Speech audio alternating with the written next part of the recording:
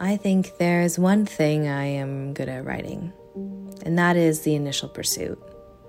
The initial manufacture, capture, rapture, and ultimately the final departure. I am a firecracker. Watch out, coming in hot. I leave those little light spots in your eyeballs, or better yet, your vision. Don't stare at the sun for too long, they always said. Now, don't judge me like that. Like I would ever have the audacity to compare myself to the sun. But hey, let's say a very bright shooting star. Blink, and I'm gone. I come flying in your field of vision, and with amazement, you point your finger and you try to figure it out. But by the time you've got my attention, I've already disappeared.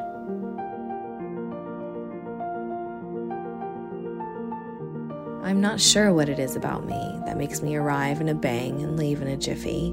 Boredom, restlessness, fear of intimacy. Not sure. Maybe I'm just a loner. I shook my head, a thought for another time. For now, the champagne was getting to my head, and the jazzy music had me feeling myself. I was swaying from side to side. What is it about jazz? Always makes me feel like sex is in the air, and you know what that means. Oh, not that, you dirty little mind, you. Sex was off the table. A few raptures ago, my desire had faded, and I was on a mission to get it back. What I needed was an adventure. Something. Who am I kidding? Someone to make me feel something. Someone to conquer, excite me. My eyebrows raise as I scan the room for my next prey. Don't worry, though. I'm basically harmless. A good flirt, a flattering conversationalist, and a pretty picture, if I do say so myself. I mean, it's always a win-win if you ask me. My eyes still scanning as I take another sip of champagne. This was my favorite part. It was almost like I was flirting with the future victim before they had even arrived. I basically do their work for them. What an overachiever I am.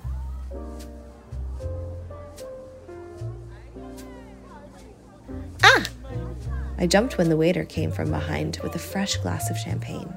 Perfectly chilled, small bubbles climbing, or better yet, floating to the top of the glass. This was some fancy shit. Someone was trying to impress me. I held the glass by its stem, and he slowly hovered it over my little round wooden table. My eyes jumped from the beverage to the waiter. I didn't order another glass quite yet, I said smiley. Boy, was I in a flirty mood. The poor waiter even had to get a dose. Little did I know I was about to get into a real pickle. No, ma'am. This is from the gentleman in the back over there. What? I said, overly exacerbated. I made a note to tone it down. Subtlety wins wars, not whatever it was I was trying to do. As I was twisting and turning in the direction the waiter had told me the man was sitting, my eyes glanced past someone. My heart dropped, and I clamped my eyes shut. What the fuck was he doing here?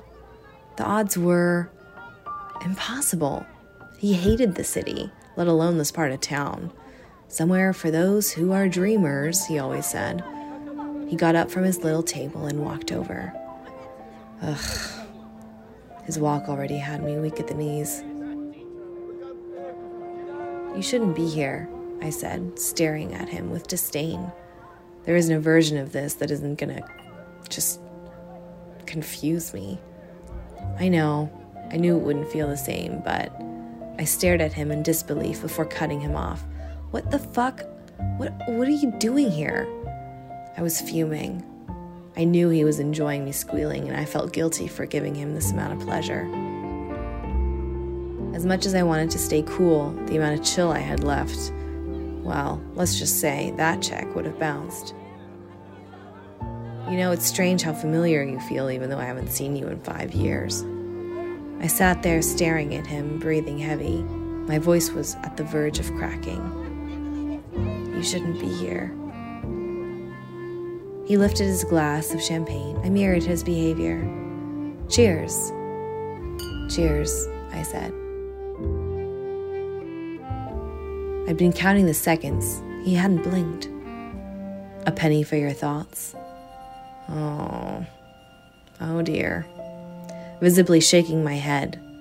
What is it? He said. Oof. I was in trouble. The prey was me.